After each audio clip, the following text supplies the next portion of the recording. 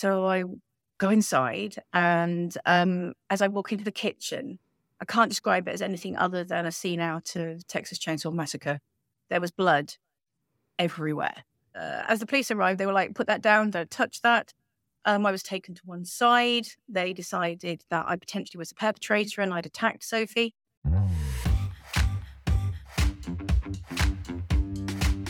Hello and welcome to the Truth, Lies and Workplace Culture podcast, brought to you by the HubSpot Podcast Network, the audio destination for business professionals. My name is Leanne. I'm a business psychologist. My name is Al. I'm a business owner. We are here to help you simplify the science of people and create amazing workplace cultures. Welcome back. Welcome back. Lots of love recently on LinkedIn for our pod. There's a dog sneeze in the background for you. It's not a sound effect. It's a real dog. So welcome back. If you are new here, as we always say, then it's all about creating amazing workplaces and amazing places to work. Leanne's the expert. I'm not. So I'll be asking the questions that you probably have in your head as and when we talk. Before we start this episode, just a really quick mention from the people who pay our bills, HubSpot. So here's the question. Ever wondered what unicorns eat for breakfast? Sometimes, actually, yeah. I'm thinking something like Lucky Charms, candy floss, some kind of soup. Something horny. Well, actually, we don't know. But what we do know is that 20% of unicorn startups are using HubSpot, and for good reason. Yes, HubSpot's all-in-one platform levels up your sales software and support. Plus, they have a huge collection of resources to help startups scale.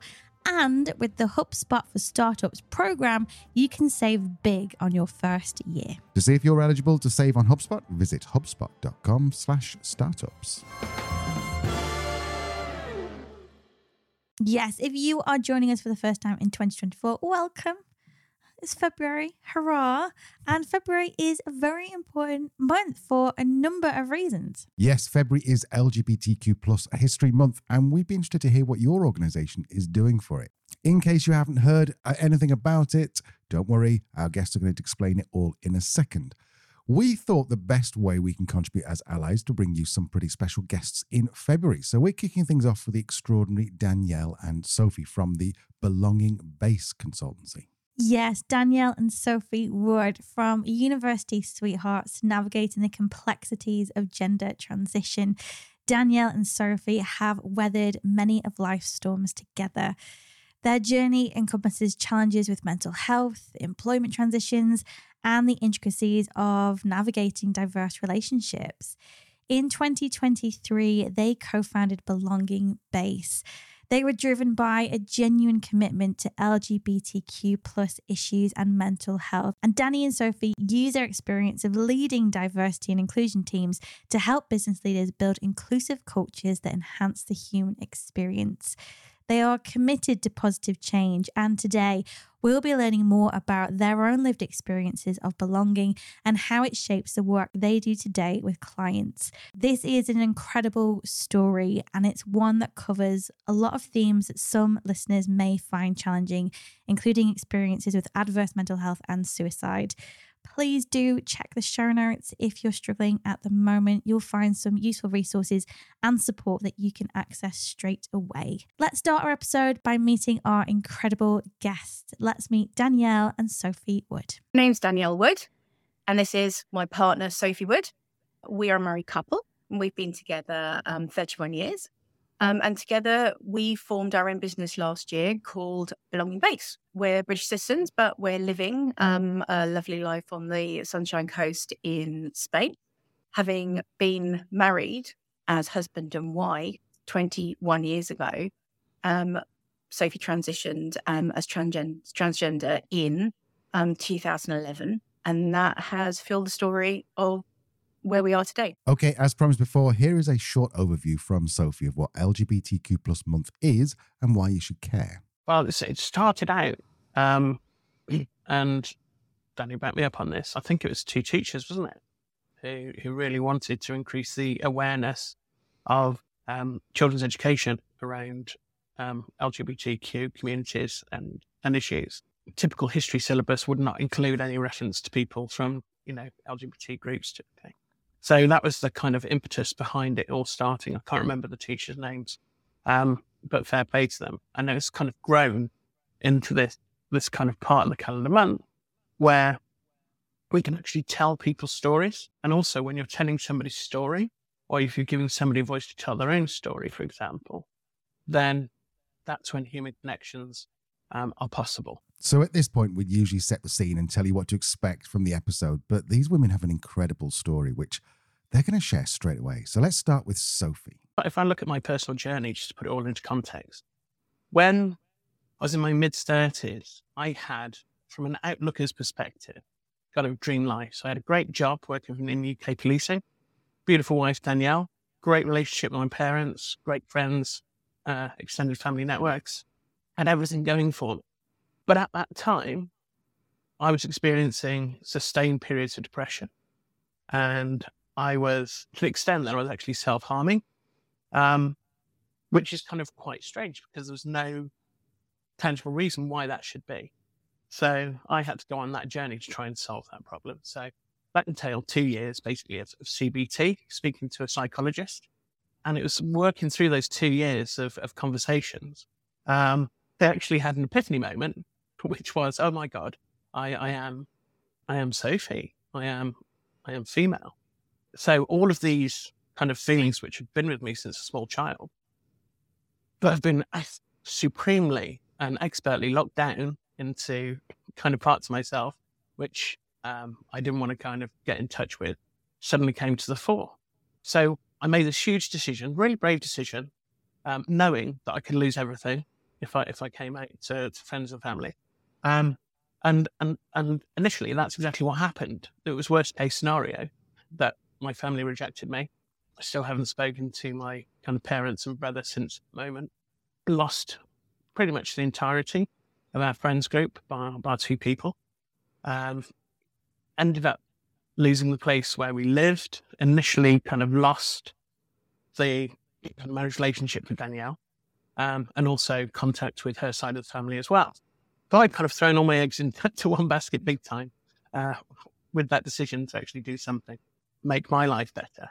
And just after that happened, I got a letter from the kind of local hospital, the PCT, who did the funding at that time, telling me that they weren't going to fund me to actually engage the NHS in terms of supporting my transition. And that kind of, because I just lost everything making this huge decision, had a dramatic effect on my mental health. And that led to kind of serious self-harm suicide event, which for the poor Danielle, who was dealing with the shock of my transition, actually turned into an attempted murder suspect. Now that's how Sophie describes it. What about Danielle? What does she remember about that evening? Imagine this, if you will. We were both working for the police at the time. And on this particular day, I was hosting an awards ceremony at police headquarters with the Deputy Chief Constable. Had a lovely evening, packed up, wrapped up, started going home, drew up on the drive in the car, and the front door's wide open. It's late at night, it's dark. And I'm thinking, what on earth is our front door doing open? I didn't say I was on my way.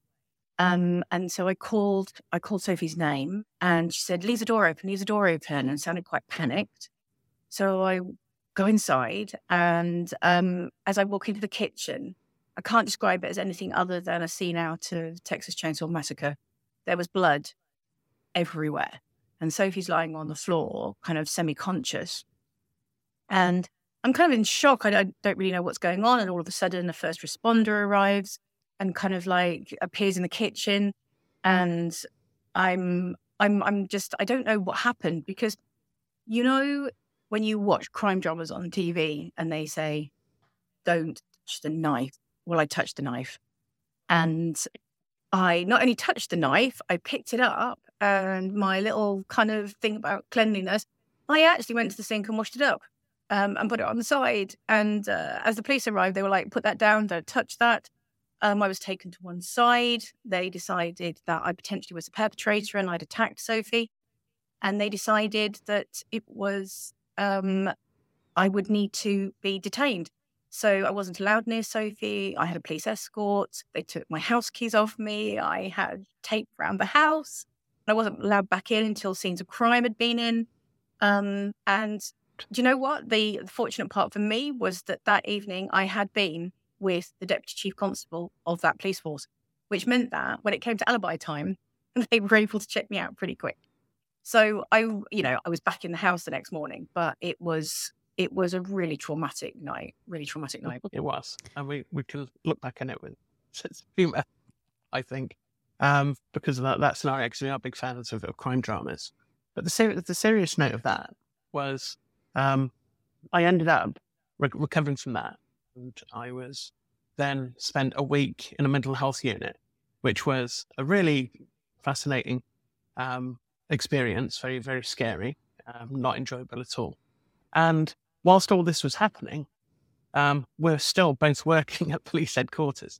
One of our colleagues at work had got no idea that all of this stuff is happening. So I literally came out of mental health institution back into work and carried on with my training role. And everyone just thought I'd had, short absence for some reason. The reason that I've started off talking about mental health is I mentioned there that pre-transition, I had this kind of serious low mental health with periods of ill mental health interspersed over a series of years. But post-transition, I have what I can only describe as a kind of inner light inside of me, which is actually quite beautiful, I think, which means that I have a kind of resilience within me that I can actually deal with most things that life throws at me. And being a binary trans woman, life is throwing quite a lot in my direction. It is quite the story. What we love about these women is how honest and open they are. This really is the first step in driving positive change because people's lived experiences breed understanding and empathy and compassion. And for those with a similar lived experience, reassurance that they're not alone. So fast forward a few months and Sophie has made the brave decision to tell the world that she is transgender. So what was this like for Danielle? When Sophie first told me that she was transgender, it was, I think, in the April of that year. And then the incident in the kitchen was kind of later on that summer. And it kind of rocked our worlds. And as she said, she was actually it got so bad that we ended up having to section her for a while. She came out of there and everybody in our lives had an opinion on what was going on. At the time, people were telling me what I should do, what I shouldn't do. Every time we left the house, people stared at us, people made comments. They went round the supermarket aisles twice to look at us. And I just was finding the whole thing overwhelming. And as part of that, I tried really, really hard to kind of like carry on as, life as normal. And after a while, it just got too much. My mental health was suffering. I had some time off work. I had counselling. I think the counsellor that I had helped me get to where I am today. Without them, I don't know where I would have been. And when I say that, that's because at the time, there was not a lot in mainstream media about being transgender. There was hardly any resources on the internet. And I was really, really struggling to find help. And the doctors decided, because they didn't have anyone who dealt with this kind of situation, they sent me off to see 3 therapists to pick one to see whether, how I could work with them. And the one that I went to see that I kind of like felt an affinity with and we started to work together was one that said, look, I can't say that I've had this experience before, but what I'm looking at is I'm looking at you and I'm listening to you. And what I'm hearing is that you're going through a type of bereavement. You're going through a loss of your husband, the life that you have now, the way that you're perceived in society, and also the loss of a life that you thought you had, the future you thought you had, which really resonated with me because it was a total U-turn in terms of our life. The question, which probably changed everything, was she said to me, "What's your greatest fear?" And I said it was losing my best friend. And of course, she looked at me and said, "Well, why do you need to do that?" And I hadn't even thought, I thought it was a kind of all in or all out. And so from that, we worked with that. And we decided that maybe, do we just be friends or do we carry on in our relationship? And as part of that, she encouraged me to think about other avenues and exploring other things. And I thought, with all the white noise, with all of the staring, with all of the chatter, I thought, do you know what? I'm going to just make a break, and I'm going to go off and do something completely different for 6 months. And then that will clear my mind, give me some space, and enable me to work out what I want to do next. So I ended up packing up my entire life into the back of a Fiat 500, which you can imagine was tough, and driving down to the south of Spain and finding a job in Gibraltar, which is a English-speaking British Overseas Territory. And that 6 months was pivotal to the rest of our lives. And in fact, strange enough, Sophie actually drove down with me to actually deliver me to Spain. And then she stayed a couple of weeks and I put her on a plane back to the UK 2 weeks later. And the moment she left, I felt like I'd lost my arm or my leg. It was like, I knew in that moment that I felt like I'd made a mistake, that being apart wasn't what I wanted.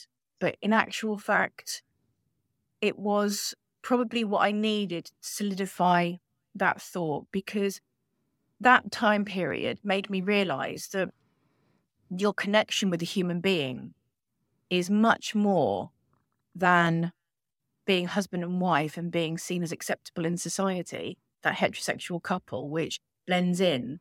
Yes, things were going to be more tough. Yes, people were going to look at Sophie as transgender. And actually, she's now thrown me into a world where the rest of the world sees me as in a lesbian couple if we stay together. So that was really hard for me as well. And it still to this day remains uncomfortable in certain situations, particularly in work situations where, you know, you're meeting new people and you're not sure whether you trust that somebody's going to be supportive or not, which is fundamentally one of the reasons that when we decided to pool our resources and experiences to form Belonging Base, it was about helping people to not have to go through those really, really uncomfortable experiences in their personal life and at work.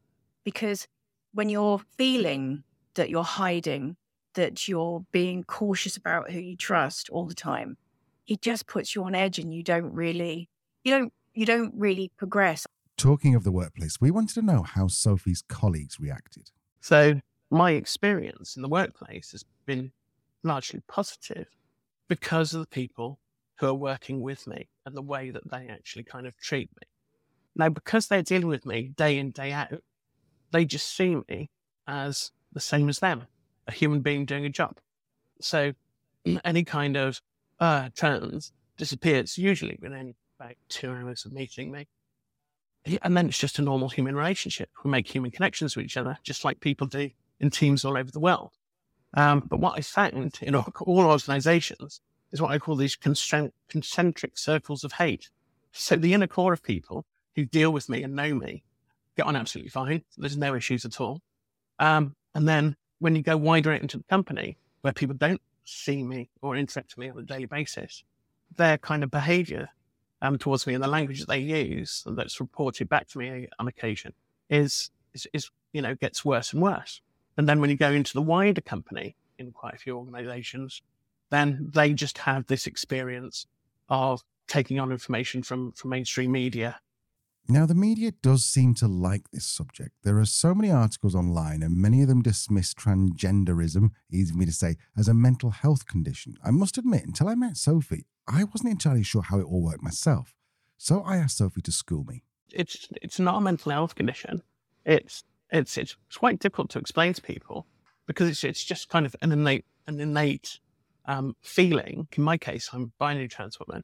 So my gender identity is congruent with who I am on the inside. Everything is lined up. And people try and kind of turn it into an educational exercise and go into like definitions and things like that. People always say gender identity is in the brain, but it's more than that. I think it is in the brain, but it's also in your heart and in your soul. And it's absolutely definitive. And it's also something that should be really private to me. Ideally in life, it really shouldn't impact anybody else's life. And in the main, it doesn't at all. Some people who dismiss the transgender experience use the argument that it shouldn't exist in the first place. Despite the complexities and social constructs surrounding the idea of gender, some people believe that if you are born with male genitalia, you're a man, and if you are born with female genitalia, you're a woman. Their argument is that nobody can be transgender. Sophie explains this way of thinking isn't quite right. So basically, it's a belief that sex is immutable. So it's kind of, you are born male or female, that's determined by genitalia, and there is nothing else in science that exists outside of that. Therefore, a trans identity is completely invalid. That's kind of simple way of describing that belief system. The science doesn't back that up. One of the frustrating things for me, I came out, as I said, in 2011, is these kind of debates all across Europe and in many other countries around the world. These debates were settled in, kind of from the 1930s, 1940s, 1950s. And it should be a complete non-issue. So those kind of macro issues, if you kind of think about the kind of press coverage around trans issues, which, remember, between 0.1, 0.5, 6, I don't know the exact figures, percent of the population, it's absolutely tiny. And it really shouldn't be public interest at all. But it is used as a kind of way of distracting people from what's actually really going on. You may have seen the other argument from certain people who we won't name on YouTube, that this is just an excuse for men to get access to female-only areas. So is there any truth to this? Well, who better to ask than someone who had a complete access to the National Sex Offenders Database? Here's Sophie again. So the main kind of myth with trans people at the moment is that we are a threat to women and girls in private spaces. So the theory is that somebody who is not trans, who's a predatory male, will actually go through and engage with a kind of gender transition in order to facilitate their modus operandi, their MO, in committing a sexual offence against a woman or a girl. Now, when you actually consider that in the cold light of day, it's, as a proposition, it just dissipates on contact with air, really. It's actually quite a ridiculous notion. When I worked in the police service, I trained and had access to all of the national kind of crime systems. So I had access to national crime data at my fingertips. I trained the National Sex Offenders Database. I had access to all of that data. And at that point, there were 0 crimes recorded in the UK following that modus operandi. There was only one crime I found.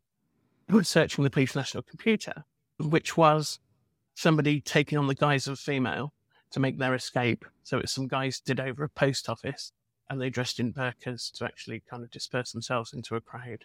And so that was the only time in the whole criminal justice history of the UK, as of 2015, which, hopefully is quite informative to people who like things like facts, that it is completely a non-issue. And if you look at the kind of countries who practice, self-ID, places like Malta, Ireland, just to name 2, they also have 0 instances of people being threatened at all. So it's a complete fallacy. But this informs what is supposedly this grand debate, culture war debate in mainstream media, which you'll never see a trans person partaking in. It's an absurd notion that trans people are predators. Yet it's one I hear spouted online a lot. This narrative is not only incorrect and grossly unfair, it's dangerous. This misinformation spreads fear, which spreads aggression, which spreads violence. Transgender individuals and communities experience shocking amounts of violence and discrimination. In fact, transgender people are over 4 times more likely to be victims of violent crime, including rape, sexual assault, and aggravated assault. This narrative is dangerous. This narrative needs to stop. Yeah, clearly there were a lot of changes for both Danielle and Sophie when Sophie transitioned, but there was something that became glaringly obvious to Sophie when she presented her new self. When I presented as Sophie, and I didn't look very good in terms of what people term passing at the time, because I didn't do any kind of any preparations or whatnot. Then I wasn't perceived as female, I was perceived as other. Okay. But the thing that hit me right in the face was I lost all of the male privilege that I'd had up to that moment in my life. The ability to walk into a shop, to go into a bar, sit down, read a book, strike a conversation with somebody, completely disappeared overnight. Now, I didn't know that I had male privilege until I didn't have it. Yeah, and that's the challenge. And that's why that kind of mindset is wrong, but it's a real tough nut to crack. The greatest trick privilege ever pulled is convincing people it didn't exist. Now, Sophie did concede in the full interview that she's paraphrased Kaiser Soze from the Usual Suspects movie there, but still, what a line. As we've alluded to before, Danielle and Sophie have set up a consultancy to help organisations be more inclusive. Here's Sophie to explain their reasoning, and she starts by telling a story about when she was working for the police service in the UK. It's East Midlands Regional Group of Forces. I was there speaking about my journey, and I like a bit of audience participation. So I threw it out and said, "Why are you here today?" And a police officer at the front said, "I'm here as a punishment." And there was a group of police officers, like 10 of them, who had done something bad in their duties out in the community. And as a punishment, they'd been sent on this diversity course. And I found that quite amusing at the time, but it really started my brain working overtime. And I suddenly realised that they were the people that I needed to speak to. They are the hearts and minds that I need to change if I want to make, my diversity and inclusion work actually effective. When we're talking about transgender issues now, we're having the same conversations I was having back then, over 10 years later. And I've noticed that in the corporate D&I world, nothing's really moved forward. And because of that experience, that's informed my belief that in order for D&I to be effective, you need to talk to the 95% of people who don't give a shit about D&I rather than the continual 5% who really get it. And if I was going to characterize corporate D&I at the moment, it's this giant echo chamber of people who are really passionate about diversity and inclusion, speaking to people who are interested in diversity and inclusion and therefore really get it. And so I think that's one of the main reasons why things just haven't moved forward as much as they should do. This is such a revelation to me because Sophie's absolutely right. There is zero point in talking about this to people who are already converted, that whole preaching to the choir thing. It's the non-believers who need to hear this, which is why I genuinely hope that this is an uncomfortable but necessary listen for some people.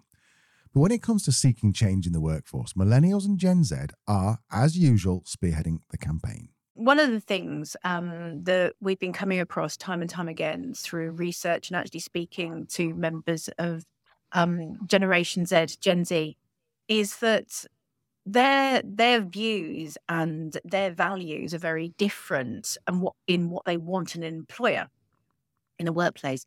This started with the millennials and now the Gen Z, and by I think it's 2030, about 30-odd% of the workplace will be from that generation. And they're looking at their workplaces and going to interviews and asking these two-way questions. It's no longer an interview where the business just asks you about your skills and experience and what you can bring to the table. But they see it as a two-way conversation, and they're finding out whether the employer is a good fit for them.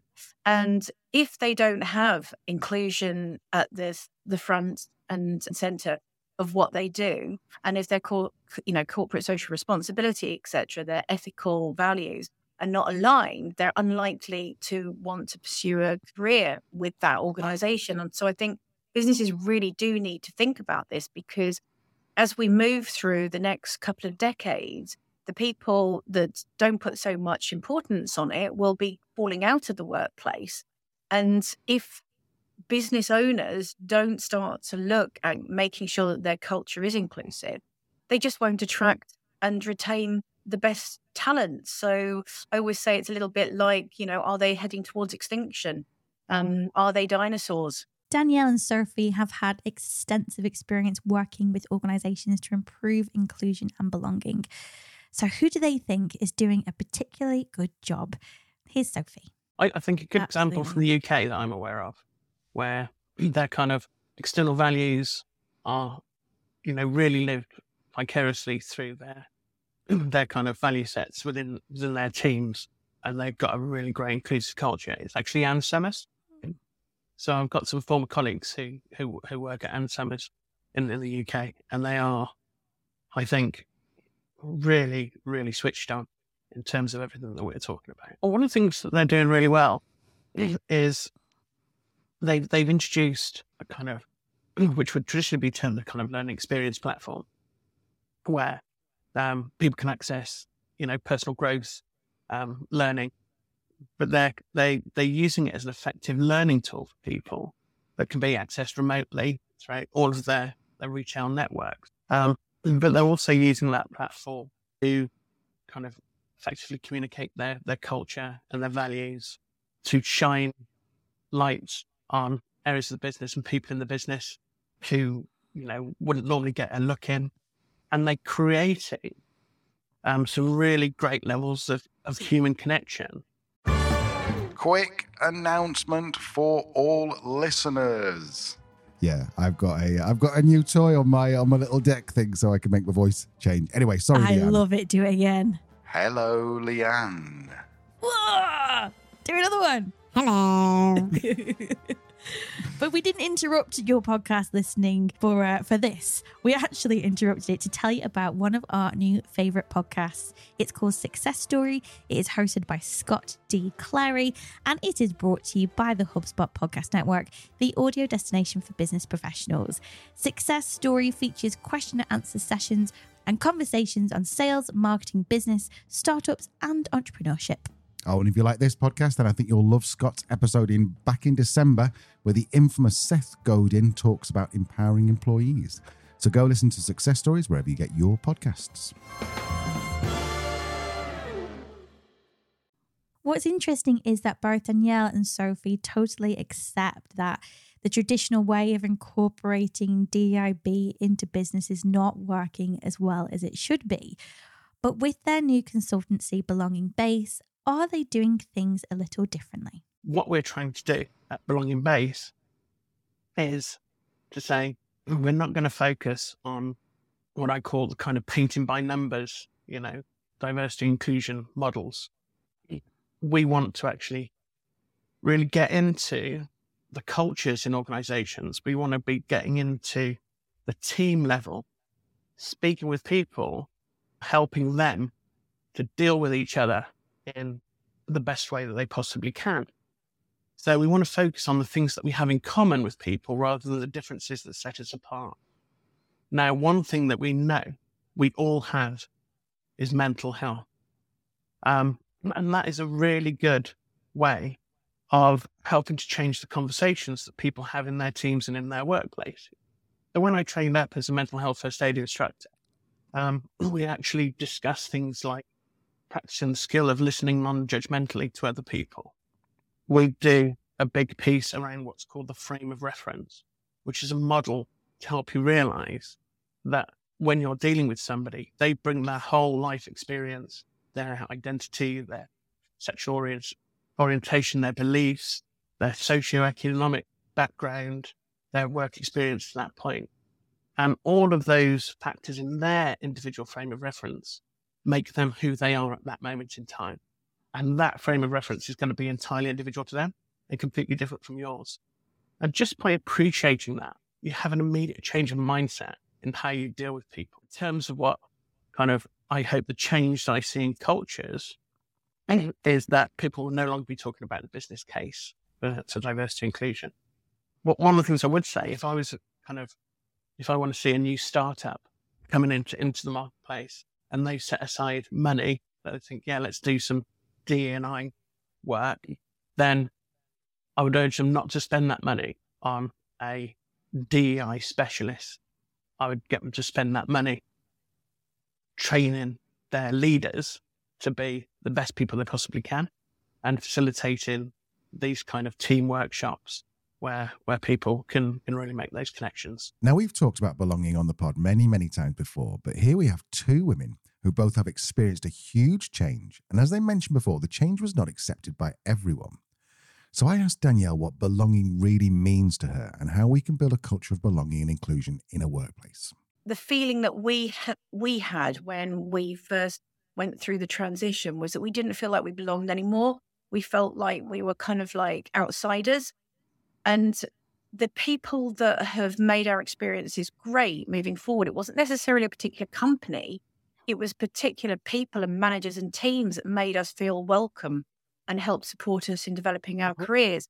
So for me, it's not about because there are lots of companies that win awards, don't get me wrong. But if you spoke to every single person in that business, do they all feel like they belong? One of the things that I came across through one of your old podcasts, actually, was the quote by John Amici, the cultures defined by the worst behavior tolerated, which I absolutely agree with, because that kind of backs up what I've just been talking about, which is that depending on where you are, if you let banter happen, if you let discrimination happen in your area, everyone thinks that's okay. The reason we picked Belonging Base, one of the reasons was we started with that feeling of belonging. I think for us, it was really personal. So there's a quote, I think it was Brené Brown, talks about belonging and the difference being the opposite to belonging is fitting in. And we spent a lot of time just trying to fit in and stay under the radar. And it really does affect your performance and your mental health. So what we would like to do, even if it's just one company at a time, one team at a time, we want to be the people that you go to if you really want to have that feeling, that create that culture where people feel that they truly belong and be their best selves. It's all about that belonging feeling for us. We felt it, we didn't feel it, and then we feel it again. So, and it does make such a big, big difference to what you're capable of at work. What's so interesting about the story is that Danielle is really open about her own experiences and challenges with being Sophie's partner. There are a lot of stories out there from the perspective of the person transitioning, but what about those who are most close to them? Here's Danielle again. I think when you're a partner of somebody that's going through a transition, for me anyway, it was a journey I didn't think I would be on, one that I didn't want to be on, and one that I had a very adverse reaction to initially, so much so that I threw myself into work and had a burnout. I basically crashed and burned and then spent a whole week in bed and then 7 weeks off work. And I thought my whole world had fallen in. I had some very dark thoughts. And I look at my life today and we're living our dream really now. Behind me, we go confidently. We are living our dream. We're living in the south of Spain. We're living our best life now. And had I let that get the better of me at the time, we may not be sitting here today.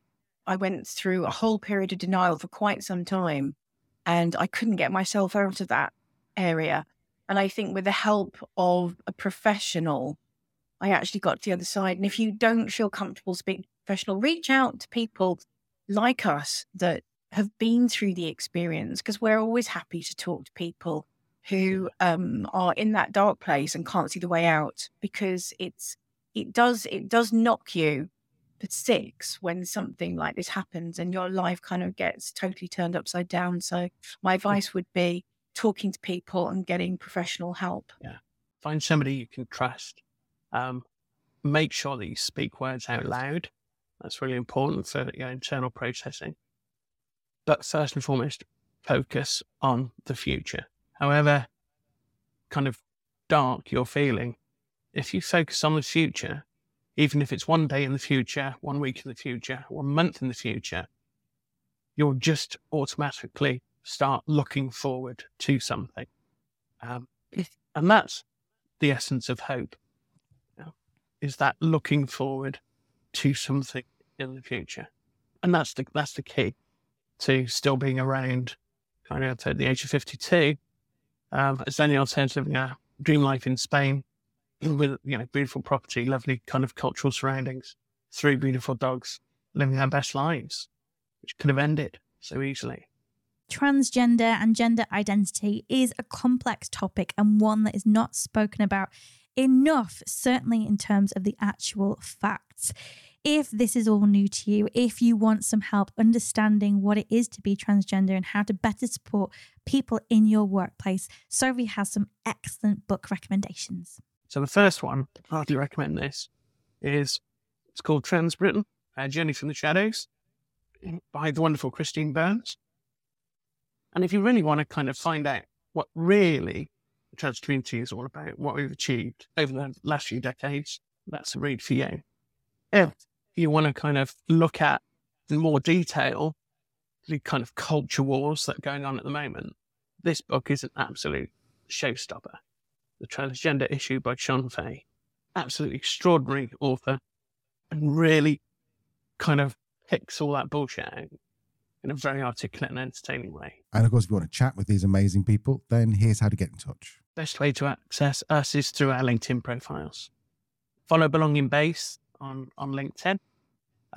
You can go on our website as well and just click on the Contact Us button, and we'll be happy to take things forward with you. During LGBTQ plus History Month, Danielle and Sophie are offering sessions for anyone who's interested, kind of like a lunch and learn. So we delve into, what is LGBTQ History Month, some of the key changes that have happened in terms of history over the last 50 plus years through our lifetime, which is actually really recent history in terms of equality right. And then we look at things like the language, the confusion around language, how people are worried that they're going to trip themselves up, and reinforcing, it's not a problem, don't worry. And also we look at a little bit of our personal journey about the belonging, the not belonging, and the belonging again, and how important that is in the workplace, and talk to businesses about allyship as well. We're kind of intermingling that with our own kind of timeline of our little life on Earth so far, and hopefully being quite entertaining at the same time. We could do another 3 or 4 episodes with Danielle and Sophie alone, let alone expand the conversation around the transgender experience. It's a big, complex topic that is misunderstood, but one that is really important we engage with, we do better to understand, and we don't shy away from, we don't fear. Yeah, and as Danielle said, the younger generations are looking at you and they are judging you on whether you're actually taking on board all this stuff, whether you're actually doing something about it. Now, kind of the thing which really surprised me was the whole idea about the sort of white male privilege. And of course, Sophie's got this unique perspective in that she's been both on both sides of that fence. And I suppose I joke about it on quite often saying, I'm sort of a Gen X, white, straight, all this kind of thing. I'm kind of quite lucky to take advantage of that privilege, really. And also the opportunity as well, I think, that you have to support the people around you, to be an ally to women, to trans people, to members of the LGBTQ plus community. We're not hating on, I think a lot of the media hates on the white, straight male. It's not that. It's more a case of male privilege is real, white privilege is real. If we can use this privilege to support people around us and improve the whole human experience for everyone, then that is really something that we should be doing, especially as business leaders, as people in these positions of authority. We should be taking accountability for the human experience. I loved what Sophie said, it's we're all humans. You're only a human being too. And that is making it hugely simplified, and we're not taking away from the complexities of the experience and stories different communities have. But when it boils down to it, if we actually just consider the human experience within our organizations, it's a pretty good first step. Yeah, and as Danielle said, it's okay to get it wrong. It's if you want to get it right that makes the big difference, I think. So next week, we have the incredible Dr. Claire Hughes from Mind. If you're not from the UK, you don't know what Mind is, it's a huge mental health charity. It's a really big deal. And then we have the amazing author and podcaster, Bruce Daisley. And then rounding off our LGBTQ plus month, we have the father of workplace culture himself, John Amici. Yes, it's going to be an incredible episode, an incredible lineup. I'm so excited. And what a way to continue our February content with the incredible Danielle and Sophie and bring you our very small contribution towards LGBTQ plus History Month. Definitely go and follow them on social media, on LinkedIn, to see everything they're up to. Danielle and Sophie, thank you so much for your contributions to this episode. It has been an incredible one and one that I think will always remain very special. Thank you. Okay, we'll see you next week. Bye. Bye-bye.